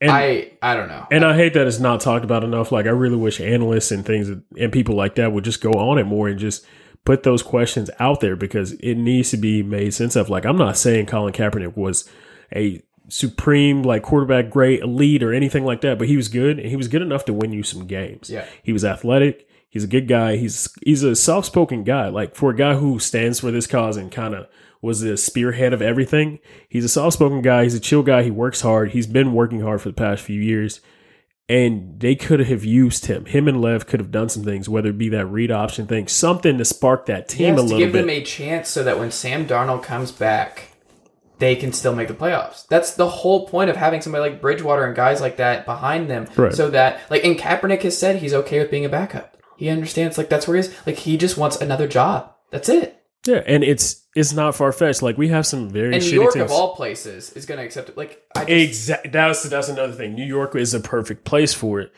and they just literally just don't even care to do it. They did not care about their season. They were like, we'd rather go to the toilet than sign Colin Kaepernick. And I think it's disgusting because it's not like there was going to be a quarterback controversy. I know there are people out there who thinks like, yeah, he come in and he kills Sam Darnold and stuff like that. No, that's not how it's going. No. Sam Darnold is their quarterback. He's their franchise guy. Colin would understand that. And he would understand that. He would just like to get back in the league and get an opportunity and see where it goes from there. Yeah. And he deserves that much. But I don't think he's going to get it. I don't think so either. I just think this is one of those where I'm like, if you ever want to make the case, I mean, the case is over. He's settled and everything else. Of the student will never know because of the NDAs and everything. What he got, like everything entailed there. But I just, when you look at the stats and you look at what they're doing, it's just like I don't know how you justify what the Jets' offense has been. Because I'm going to say this again: if they lose another quarterback, they have to play Lev Bell at quarterback. Yeah. I mean, they should probably be playing him at quarterback now. I mean, just see what the fuck happens. I mean, they need to be going full Wildcat, like Ronnie Brown and everything in the Dolphins days. It'd be at least fun to watch. Yeah, because right now they're the worst watch in the NFL. NFL, Week 6. Let's get into our picks. Giants, Pats, Thursday Night Football. Suddenly an interesting game. Like, if Eli was the quarterback, do they let Eli get, like, one possession? Do they give him, like, a little send-off? He's able... I would, like, do they start him just as, like, remember this, when he beat the Pats twice? What if he beats him again? It would be great, but no. I think I would actually give him the first possession. Because you're not winning the game anyway. No, if you're the Giants, like, you're not winning the game. I actually would be okay with Eli, there's always hope, though. No, there is. Not anymore. Biggest. Hey, you never know. He's been really bad for a long time. I think that's gone. Hey, that's your opinion, not mine. But, no, I understand. Like, I would be surprised if his helmet is on at any point of that game. Who do you have? Pats? At home? Moving on. What if Daniel Jones did that? But moving on. You're sick. Yeah, you're sick. Pats. Bucks hosting the Carolina Panthers. Suddenly in win now mode for the Bucks. They're 2-3. Panthers, like we said, best pass defense in football against one of the best passing offenses in football in Tampa Bay. They get to go back home. Mike Evans versus this group is going to be interesting. I don't know. Like, what do you think? Do you think Kyle Allen is going to be able to take advantage of the secondary? Because it's actually a bad matchup for the Panthers on what they do well and what the Bucks do well. I think I'm taking the Bucks here. I mean, I'm taking the Bucks only because I don't think we're going to see 2 weeks in a row where Mike Evans is shut down. Yeah. I think he's going to be built up for that career game. He's going to come in there hype. And that's a lot of guy to deal with. Like, that's one of the biggest receivers in the NFL. He's one of the biggest men in the NFL. And if he starts breaking things open, you start doubling him, it's just going to open things up for Jameis, and it's going to open things up for Bruce Arians. So I'm going to go with the Bucks on that one. Dolphins at home against the Redskins. I love that this game's happening this week. Ooh. Just. What time? Damn. 1 o'clock. Oh, yeah. I got to see this. I've gone back and forth on this. It's Colt McCoy versus Rosen. The Dolphins don't want to win this game. And the Redskins have all the reason in the world to be like, oh, we have Bill Callahan, new interim coach, and he gets his first win and emotional. I think I'm picking the Redskins, but it would not surprise me at all if the Dolphins won this football game. But they're just so bad. They're so bad that I can't do it. So I'm taking Washington. But if they're going to avoid 0-16, this is the week to do it. Yeah, absolutely. And I think, like, if the Dolphins can do it, you're really going to see if they're trying to play. If they start running that max protection for Rosen, they're trying to win that game. But I'm still going with the Redskins. But, like, I just want to see what the effort looks like, what their game plan really is. Because you'll see if they come out there and they go, like, 3 or 4 receiver set with Josh Rosen back there, they're not trying to win shit. But I think the Redskins are – I think they're still a better team than the Dolphins. I think they're still built strong up front, and it's not going to be a pretty game at all. Yeah, I agree. But it's going to make both offensive lines are terrible. But it's going to make Colt McCoy look okay. I don't think so. I think they both look terrible in this game. Who do you think? Taco Charlton's just going to go off? I think that Washington offensive line is that bad. So I think Jonathan Allen, Kerrigan, Ioannidis, those guys, they have a big day against the Miami offensive line. I just think you're going to have like 8 turnovers in this game. It's going to be sloppy as hell. It's going to be a fucking blooper. It's going to be like 17-9 Redskins. And it's just going to, you're going to look I can see a big Adrian Peterson day. Like, this might be a big one where he like runs for 120 on 30 carries. It might be something like that. I can see that. I really wish Josh Rosen would just go off. It would be great for me. It would. I just don't think it's going to happen. No, I think his career is ruined. New Orleans on the road in Jacksonville. This is a juicy one. Jacksonville 2-3. New Orleans, they beat all the good teams. Now they go to Jacksonville. Why would they show this right now? I'm going Jacksonville. At home, Teddy finally gets his first loss. Oh, you're going Jacksonville? No way. No fucking way. Oh, big shock, Chase. Big shock. No, they were showing Dallas highlights. Oh, okay. For no fucking reason. Damn, it lost my spot. But I'm definitely going. Who's playing again? They hurt New my Orleans. They hurt my feelings. Jacksonville. Yeah. And we should clarify. Every Monday night, we do this podcast while we have Monday Night Football on the background. And Duncan just got sidetracked. But it's okay. I got my feelings hurt, but it's cool. But I'm going. Dallas lost, by the way, yesterday. Shut up, bitch. Anyway, I'm going with New Orleans. They're hot. They're hot right now, and this is just the perfect letdown spot. This is it. Like they've won so many big games now that going to Jacksonville right after all of that, this would be the first. Like it'd be just a dumb loss. I just can see this being a dumb loss for them. They're not that team. They're not. They're going to take advantage of that Gardner Minshew shit. Like that stuff that I'm talking about, him holding the ball too long, giving the defense opportunities, because he's going to throw some picks in that game. Oh, yeah, sure. Like, he's going to look cool. He's going to, like, do some flashy things. He's going to have some ooh and ah moments and stuff like that. But I mean, he's a better quarterback in the game. The New Orleans Saints are nasty. Mm-hmm. I agree. And they're going to roll through Jacksonville. I don't think so. I know. But when you're wrong, it'll be cool. We'll talk about it next week. I got the Jags here. You should do a segment of where Chase was wrong. But anyway. Ravens at home against the Bengals. Another one. I don't think we have to spend a lot of time on this. Is it a toss-up? No. I'm just playing.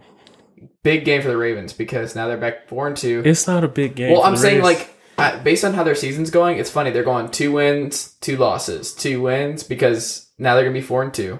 There's no chance the Bengals win this game. But just mark my words on this. After Lamar Jackson plays this game, there's going to be so many I told you so's about Lamar Jackson. Oh, he's spectacular. He's great and stuff like that. He's good. I like Lamar.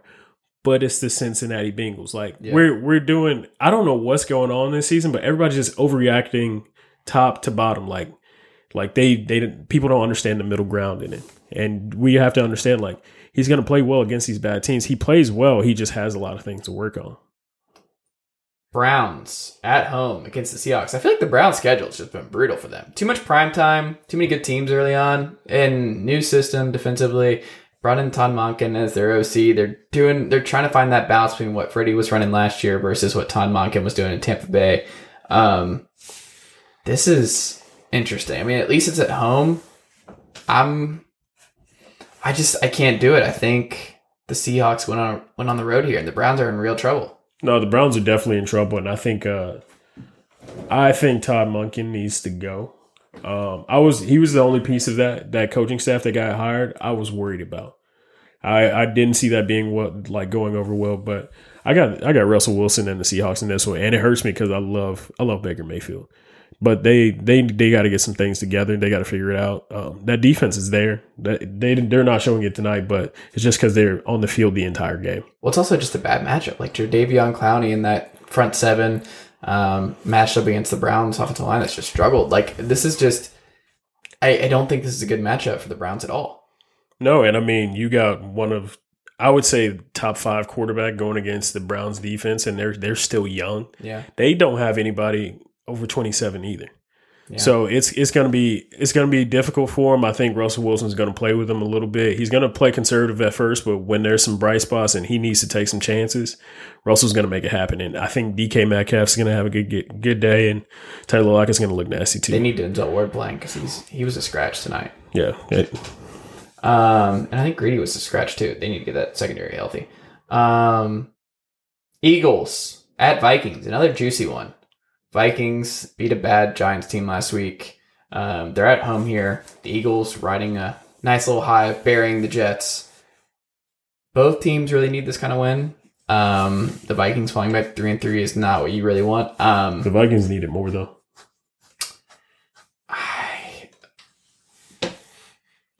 I'm going Eagles here.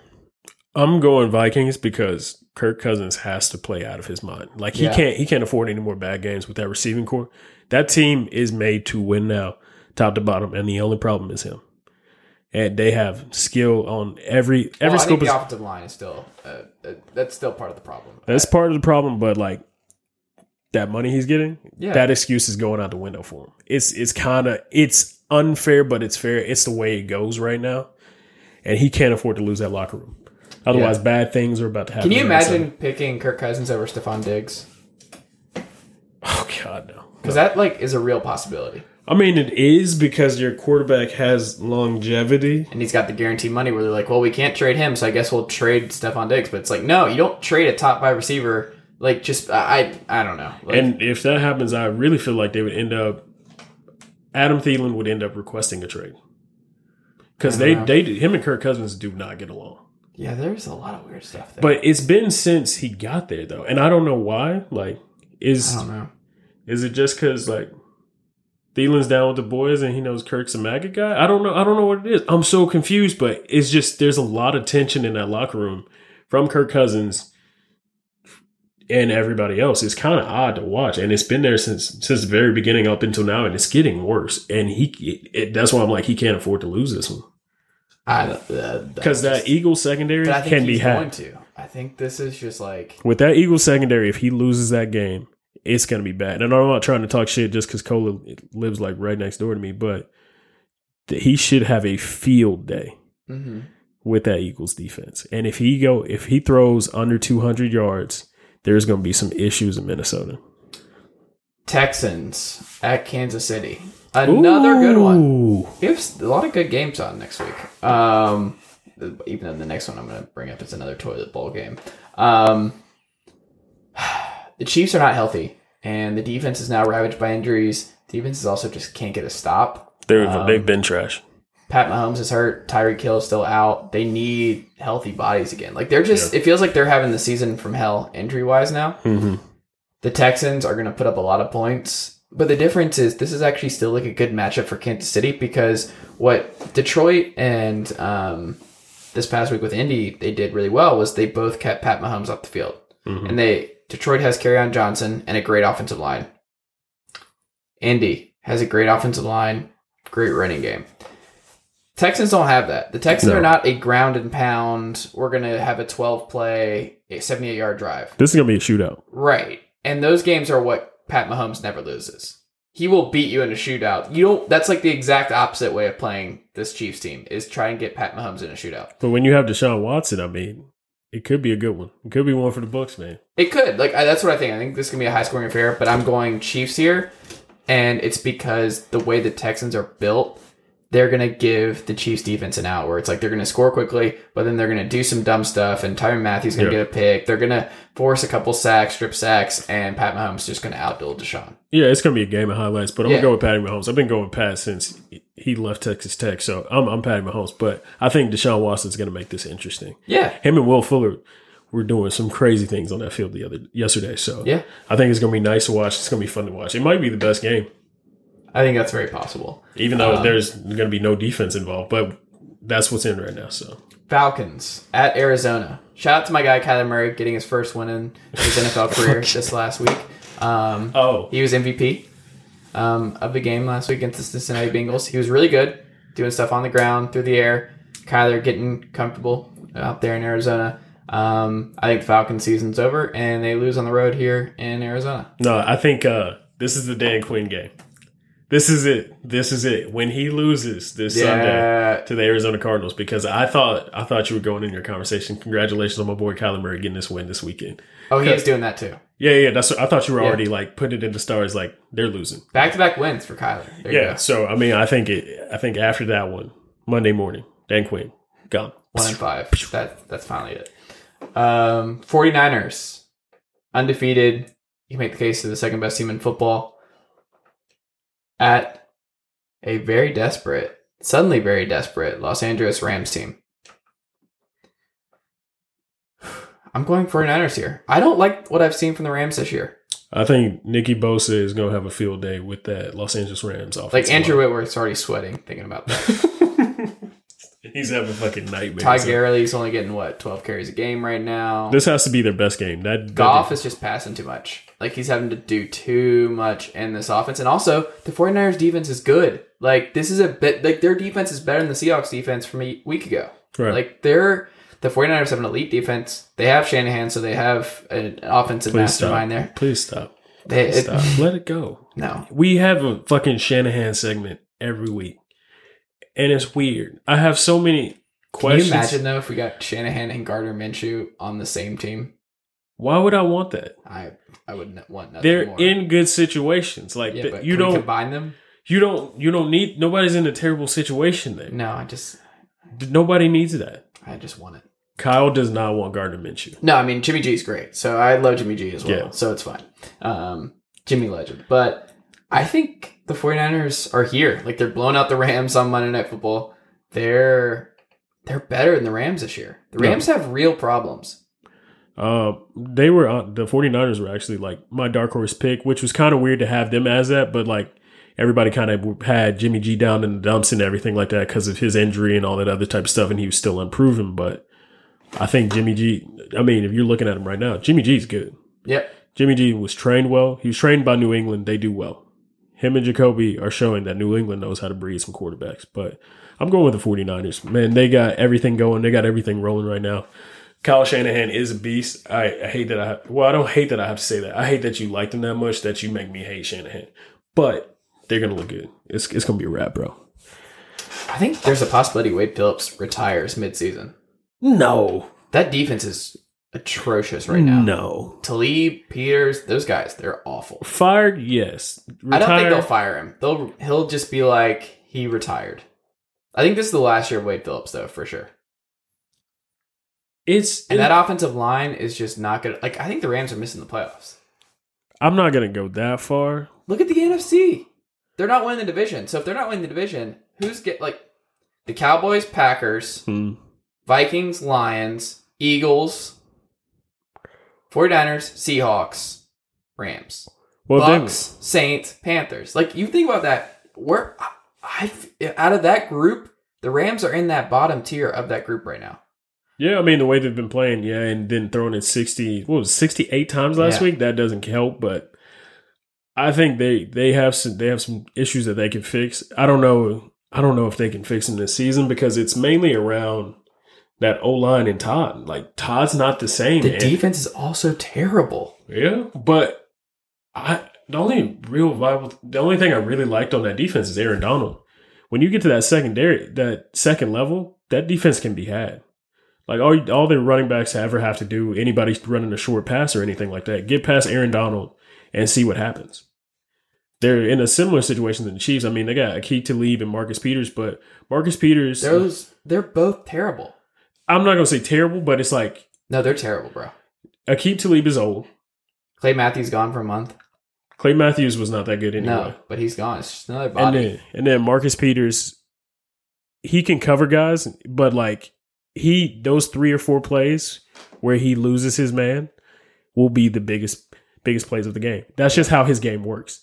It's just terrible because he gets the worst luck of it, but that's just how it works in the NFL for him. But George Kittle's going to have a lot of fun against this defense next week. Titans at Broncos. Go ahead and lock this up for me. This is my lock of the week. Titans are beating Denver on the road. Vic Fangio at 61 years old got his first win as a head coach yesterday, against the San Diego Chargers, now known as the Los Angeles Chargers, on the road.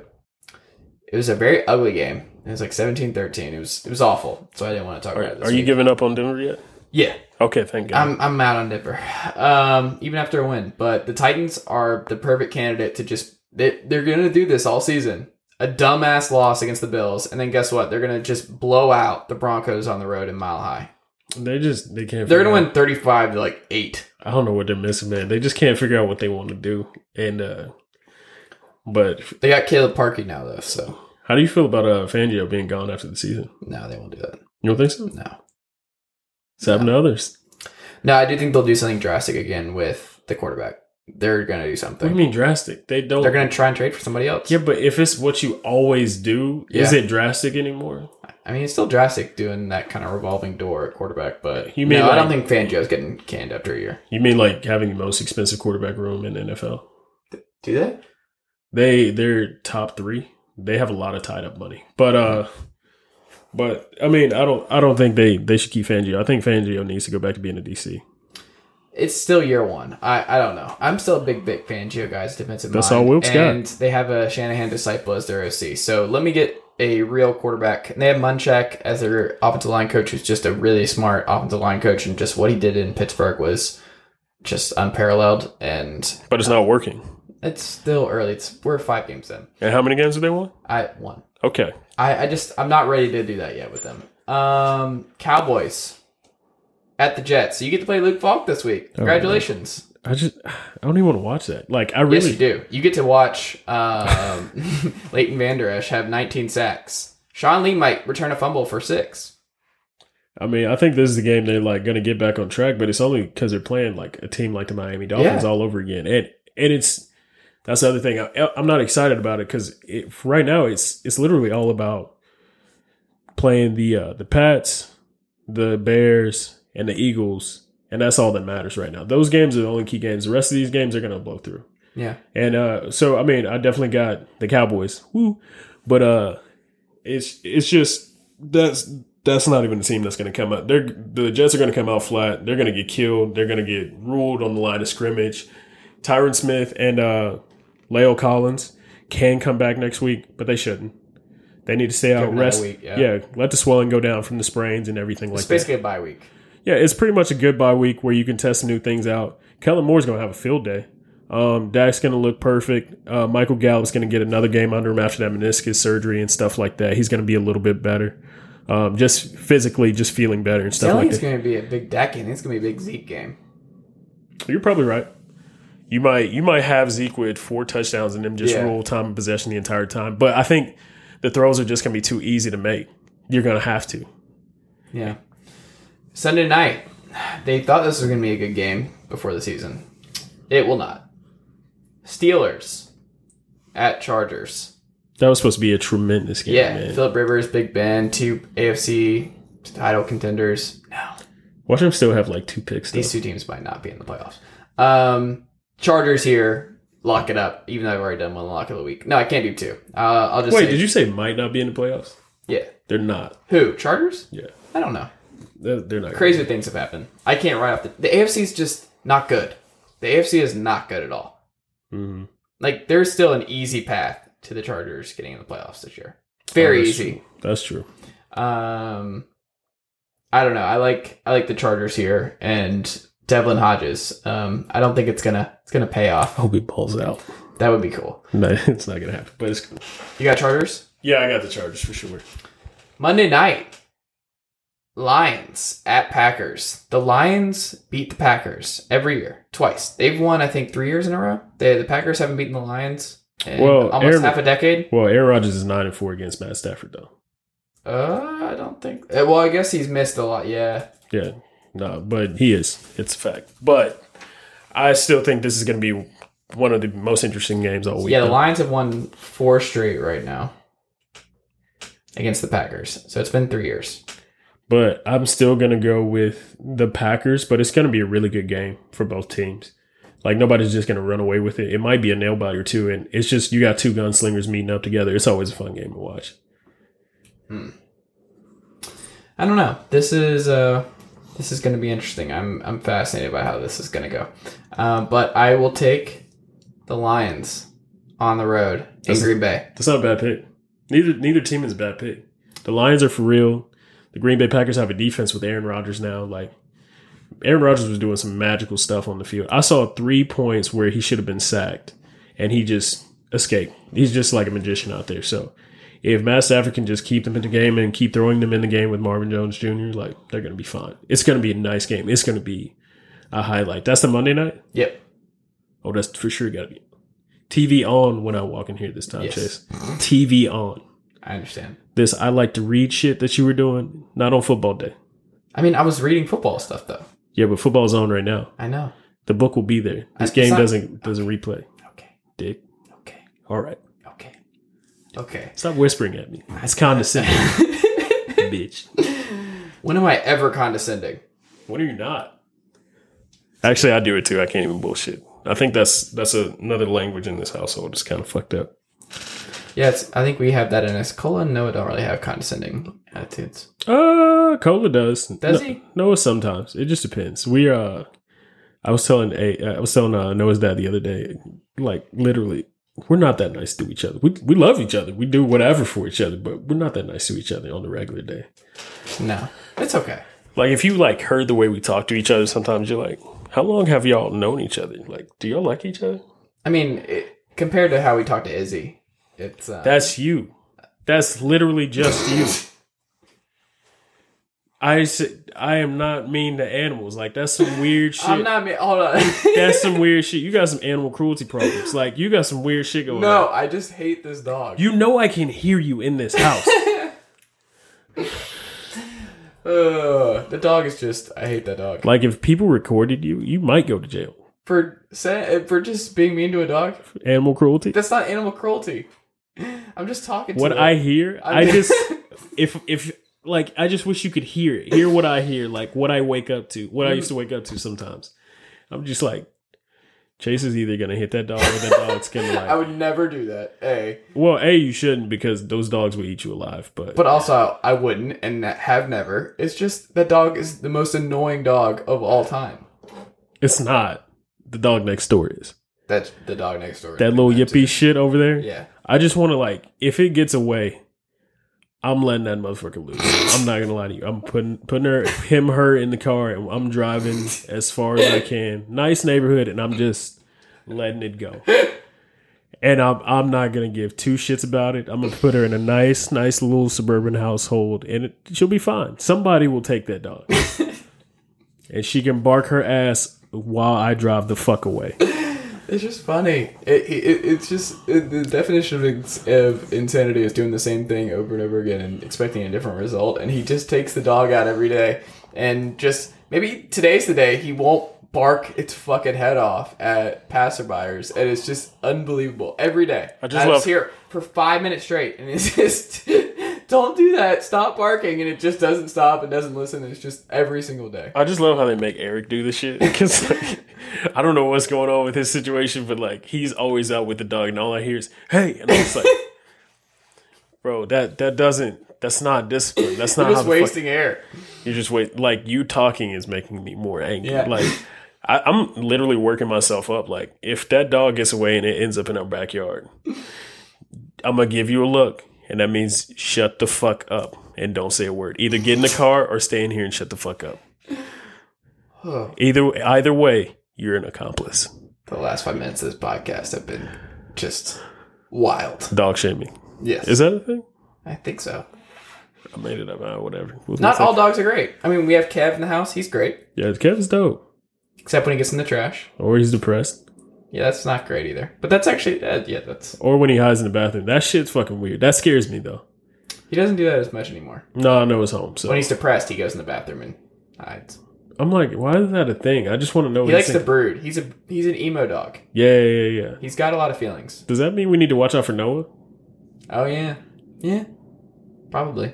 Yeah, I mean, I knew he was light-skinned, but Noah be too light-skinned sometimes. You kind of got to worry about him a little bit. See, I don't know. Now you're putting me in a position where I don't know. I mean, you're an emotional-ass bitch, too, though. Whoa. What? I am not. What did I say? I am not emotional. You were very emotional. It's okay, man. You're in touch with your feelings and shit. You're what girls call a sensei.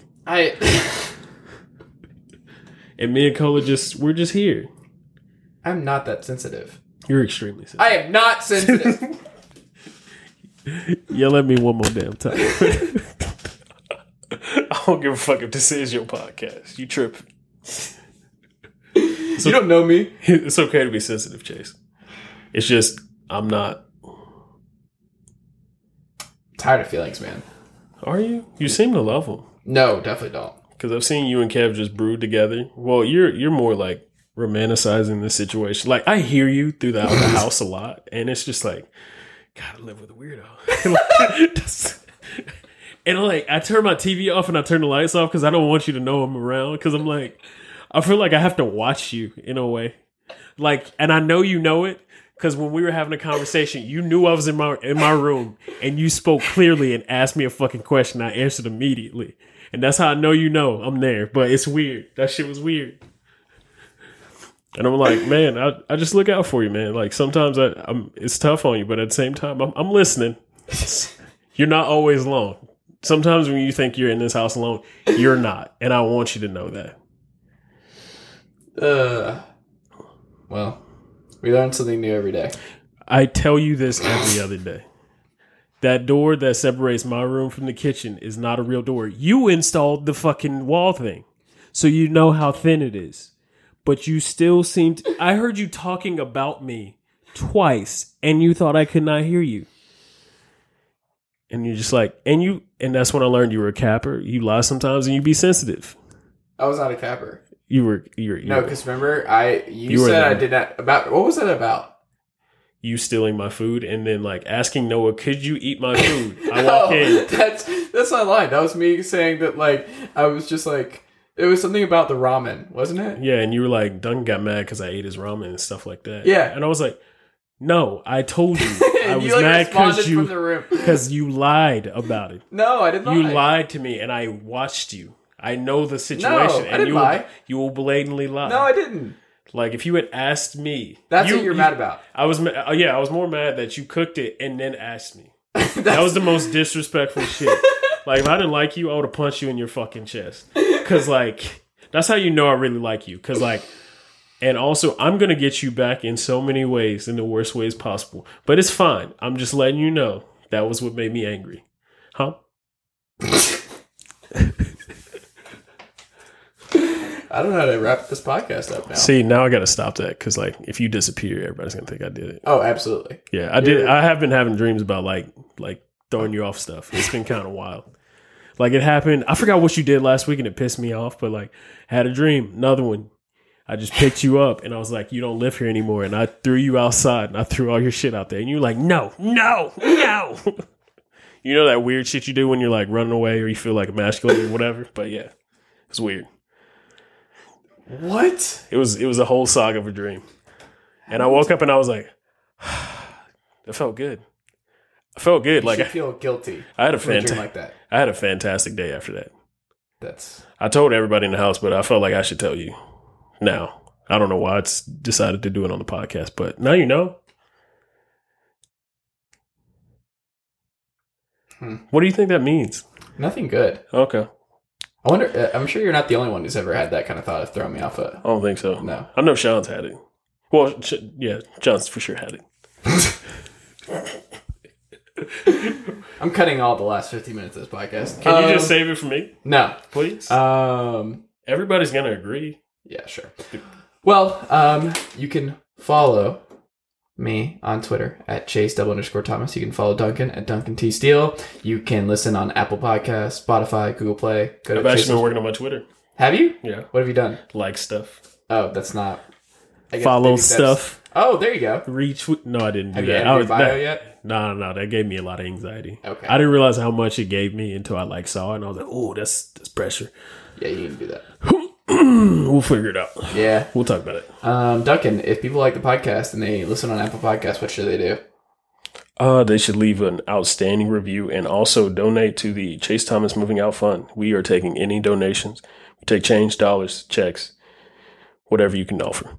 We're not doing that last part, but do that. Subscribe on iTunes. Go to chasethomaspodcast.com. Read my stuff, and I will be back tomorrow. Thanks, guys. Feel free to DM me for donations.